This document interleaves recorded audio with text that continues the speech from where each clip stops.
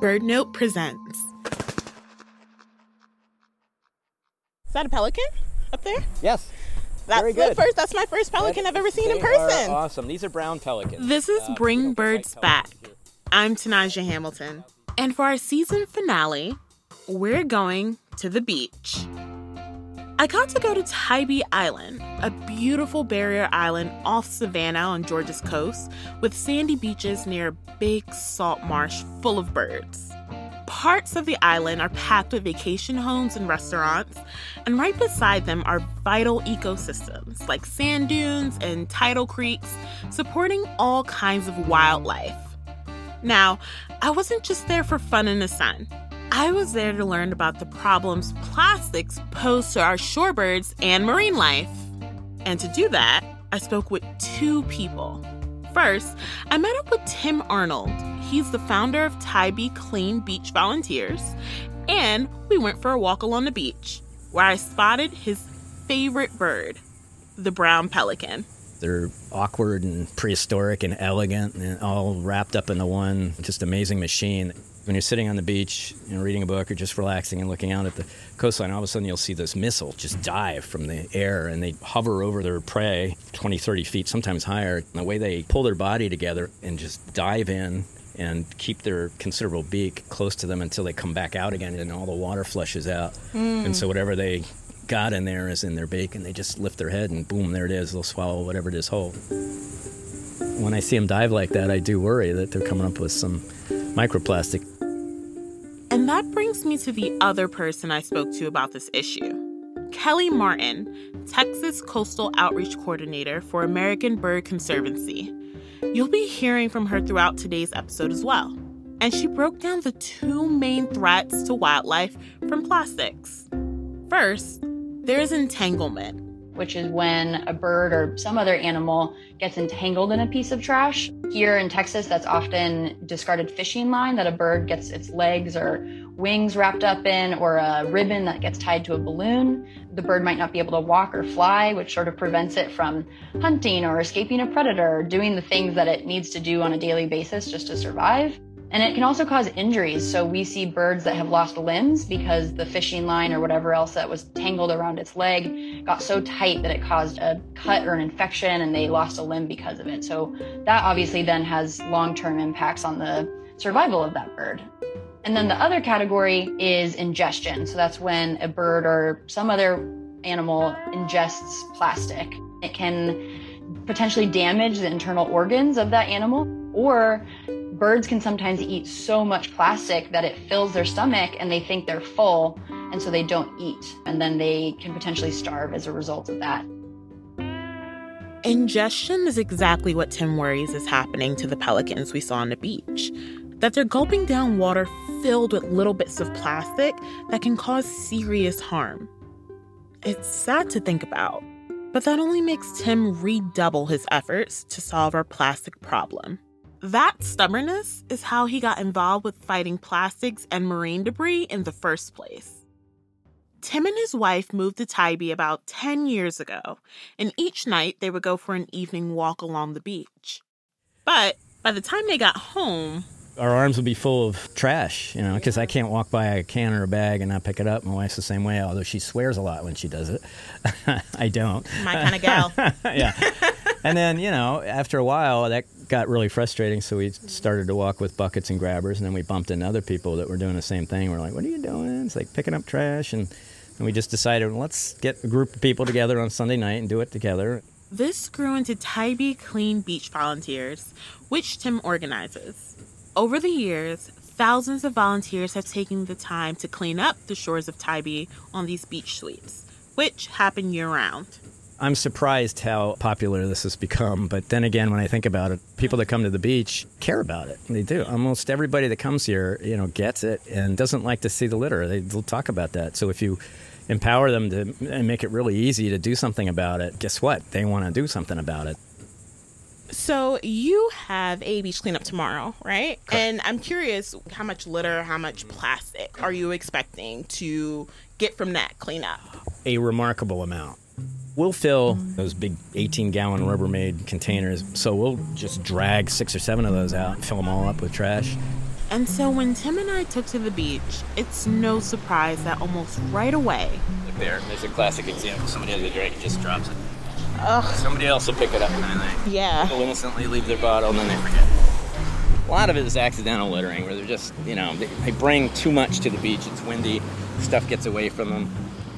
We see styrofoam cups, colorful plastic straws, discarded plastic water bottles, and Tim tells me about the biggest culprits of litter here on Tybee.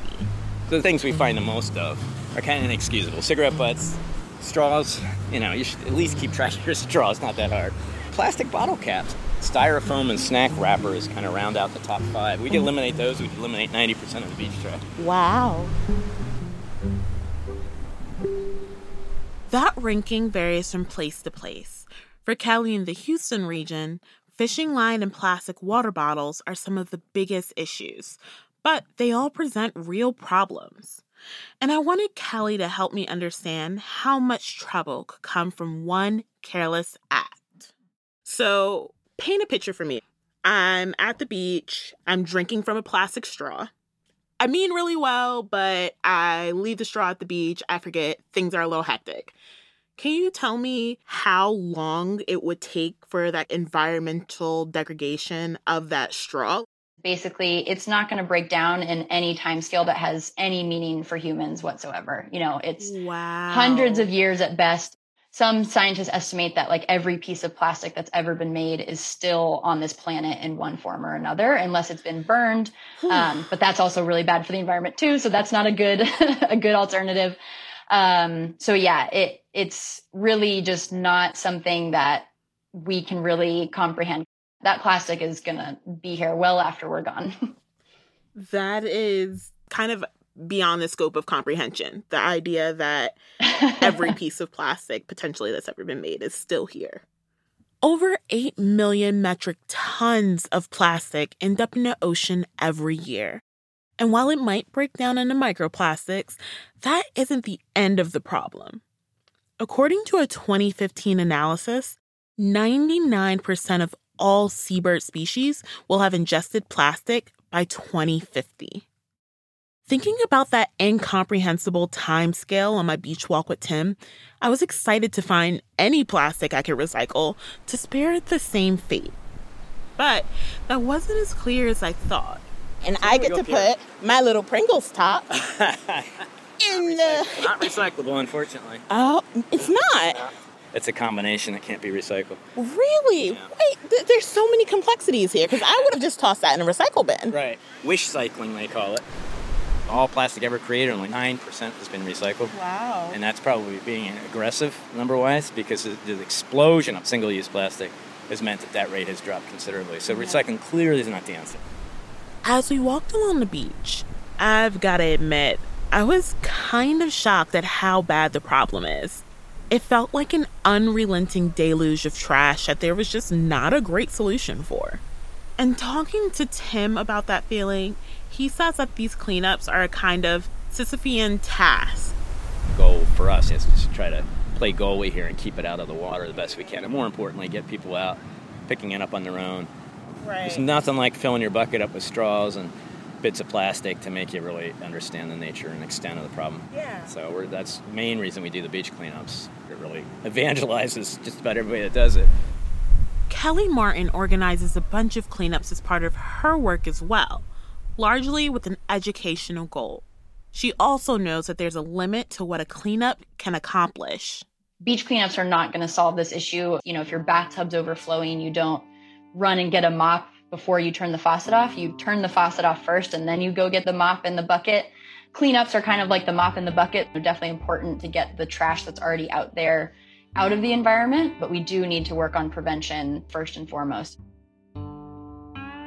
After the break, we'll talk about that prevention work, how we can use less plastic, and how to take the burden of responsibility off of consumers.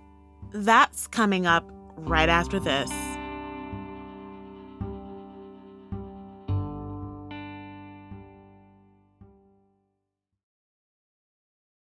This is Bring Birds Back. I'm Tanaja Hamilton. Seeing the plastic problem at the beach firsthand made it really clear that while individual actions like picking up beach trash or recycling or using less plastics can help, this is a massive problem that needs solutions at a higher level. And Kelly Martin from American Bird Conservancy told me about a bill in Congress that aims to do just that, the Break Free from Plastic Pollution Act. One of the biggest things in that act is what's called Extended Producer Responsibility, or EPR. Mm-hmm. And essentially what that means is it's just taking the responsibility for the disposal and management of plastic waste and putting it back on the companies. So right now, if you think about it, we as consumers actually pay for that waste. The company produces a plastic bottle, we buy it, we put it in our recycling bin or our garbage bin, and then the city, our local municipality, comes and takes it away. But we pay for that service with our tax dollars or with our utilities. And so the companies producing all this waste get off scot-free. They don't have to take into account the disposal of all of this single-use plastics when they're manufacturing these things. And so essentially it would just take that cost and put it on the producers. It also has some incentives for recycling. I think it would outlaw certain single-use plastics entirely. It's really these large-scale changes that we need. You know, we focus a lot on teaching people about the issue and talking about things that they can do in their daily life to make a difference, like using a reusable water bottle or saying no to straws or whatever it is. But at the end of the day, that's not going to be the thing that stops plastic from entering our oceans. We really need these big, large changes on the level of companies making these changes or governments putting regulations and policies in place to set a new standard. Of course, individuals have a role to play in making that happen. You know, we can contact our representatives and, you know, as consumers, we can drive the market a little bit. You do see some companies starting to think about new ways of designing closed loop systems and things like that. But I think ultimately these changes are going to have to come from large scale policy changes. So that's why the Break Free from Plastic Pollution Act is really exciting and hopefully it gets passed in Congress sometime soon. Legislation like this would be a huge win for sustainability and would give consumers more and better choices to help the environment. Tim Arnold of Tybee Clean Beach Volunteers, he feels that's an essential part of any solution big enough for the problem at hand. It's hard to avoid it, really is. If you give people a choice, a lot of people will take that choice. You know, I don't want to be part of the problem. I want to be part of the solution, but a lot of times you don't have a choice. Here's your styrofoam cup. You want that drink? Here it is. Exactly. It comes with a straw. So getting corporations to step up via legislation is what we really need to solve this for the long term. But in the meantime, we can reduce our reliance on single-use plastics through alternatives like reusable water bottles or metal straws. We all have a role to play in the sustainability movement, though not everyone's contribution will look the same. We don't want to be shaming people who don't have another option. Like you can't go to Flint, Michigan and tell them not to use plastic water bottles, you know, and there's people with certain disabilities that need plastic straws. Beyond our own use of plastics is what's happening in our communities. While marine debris is a global problem, a great way to pitch in is with clever local solutions. Like on Tybee, Tim noticed one of the big sources of trash. One of the most prevalent things we have that creates a lot of the microplastic is beach toys, just cheap plastic that people leave behind. I think people think, well, I can't take this back with me. Maybe somebody will use it. But the reality is nobody walking the beach is going to take an abandoned beach toy because they don't know it's abandoned. They think it's somebody's toy, and it just sits there. Then it just becomes microplastic in a New York minute, and it just degrades. You know, the effect of the sun in a week, it goes from firm plastic to brittle plastic in a week just from sun degradation. And if it gets in the water, you know, it just accelerates the breakdown.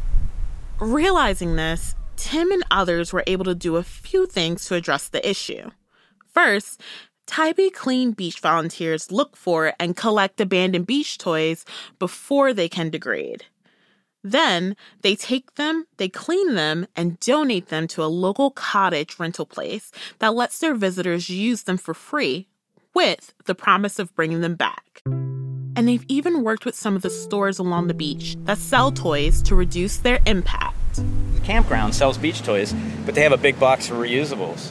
And so when somebody wants to buy a beach toy, the first thing they say is, you know, we have some free ones right over here you can take. And people we'll put it back on the shelf and not buy it. That was a pretty big event for them to do, because when I first approached them with the idea, they're like, we sell beach toys. I'm like, I know. It might lose a little bit of money. Yeah. You know what? They are so into it.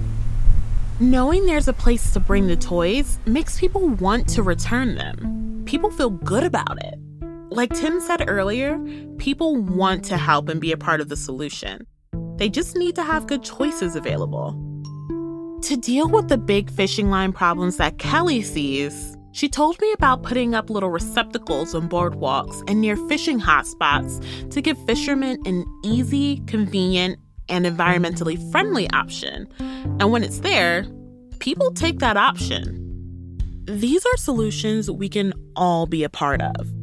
All it takes is noticing the problem and speaking up. You do not have to be an expert in anything to tell your local government official or favorite restaurant what you think about the plastic problem. Okay, now let's say you go to the beach and you want to do a little better. First, try to bring as much reusable stuff as you can. You won't want to forget those at the beach. If you're buying new beach towels and toys, take the plastic wrap off of them at home. And Kelly gave some advice on what to do with the trash that we do inevitably create there.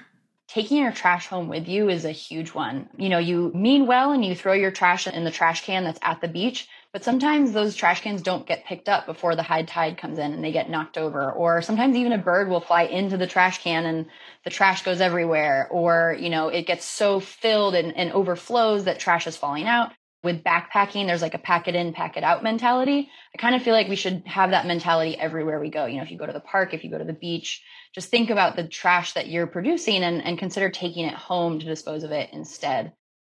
And the final big thing to think about is sharing these ideas with others and doing so in a thoughtful and inviting way. We try to tell our volunteers it's not a contact sport. The worst thing you can do is turn somebody off with your preachy attitude. The best thing you can do is just be a quiet example setter. You see people when I'm with a bucket and coming towards them, they're looking at their own area and starting to pick up their own trash because they don't want to be the jerk that's leaving it there. Wrapping up our beach cleanup, I couldn't help but feel worried for the sea turtles and the migratory shorebirds that nest here on Tybee. I couldn't begin to keep track of all the trash we saw.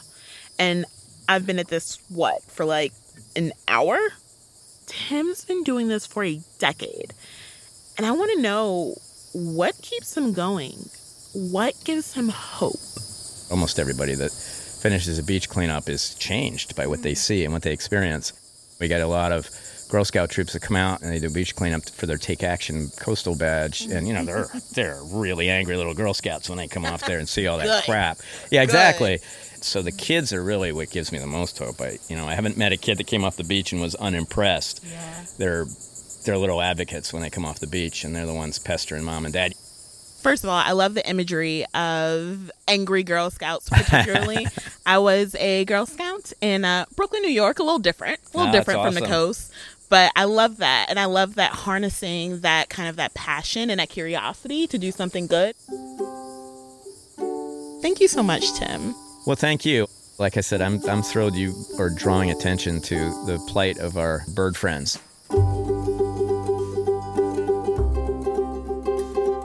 Big thanks to Kelly Martin, the Texas Coastal Outreach Coordinator at American Bird Conservancy, for all of her insight on the issue as well. You can find links to great resources about the Break Free from Plastic Pollution Act, some more ways to use less plastic, info about recycling, and lots more on our website, birdnote.org. And with that, cue the bells, horns, and whistles. We've officially come to the end of Season 1 of Bring Birds Back. I want to give a huge thank you to all of you for listening. It means a lot. Thinking about my journey so far, from bird girl in training to host of Bring Birds Back, where I'm just in the thick of learning all about our avian friends, it's wild how much I've grown. A couple of the biggest things that stood out for me: the concept of scope in time. I really remember Adam C. Smith talking about the 3 billion birds number in our first episode and it being almost incomprehensible. And I felt similarly listening to Kelly speak about environmental degradation of plastic. I walked into that conversation thinking, sure, plastic may not break down in my lifetime, but the notion of every piece of plastic that has ever been plasticked still being around, just plasticking somewhere else, is mind-boggling. Another thing, interconnectedness. When I chatted with Sheridan Alford in our second episode about Black Birders Week, she really underscored just how vital our individual and collective experiences in nature are to preserving and protecting it. And for me, it was a framework for belonging. Similarly, in our episode about native plants, Desiree Narango spoke about seeing all of nature as part of a web rather than a chain. And as I've been learning about how my actions, your actions, and frankly, people's inaction contribute to the loss of our bird friends and the changing climate we see today, I feel way more a part of something bigger than I ever did before. This experience really is for everyone.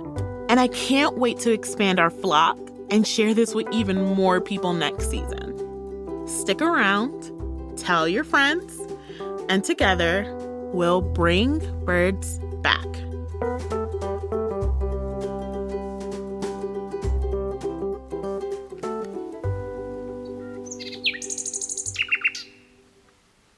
Bring Birds Back is produced by Mark Bramhill and me, Tanaja Hamilton.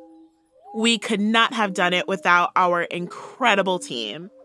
Our wonderful editor, Olowokemi Aladesuyi of Rough Cut Collective, our content director and fearless leader, Allison Wilson, our lead science advisor, Trina Bayard, and all of the amazing folks who helped out in so many ways behind the scenes this season. Connor Gearin, Sam Johnson, Jason McHugh, Shelly Ellison, Katie Meyer, Vicky Merrick, and Reka Murthy. Music is by Cosmo Sheldrake and Blue Dot Sessions. And one final heartfelt thank you to the sponsor of this inaugural season of Bring Birds Back, the Cornell Lab of Ornithology. Check out all they have to offer, like Bird Academy online courses and the Merlin ID app. They just added a super cool sound ID tool so you can identify the birds you're hearing. Check it out at allaboutbirds.org. Thanks for listening, everyone. Until next time.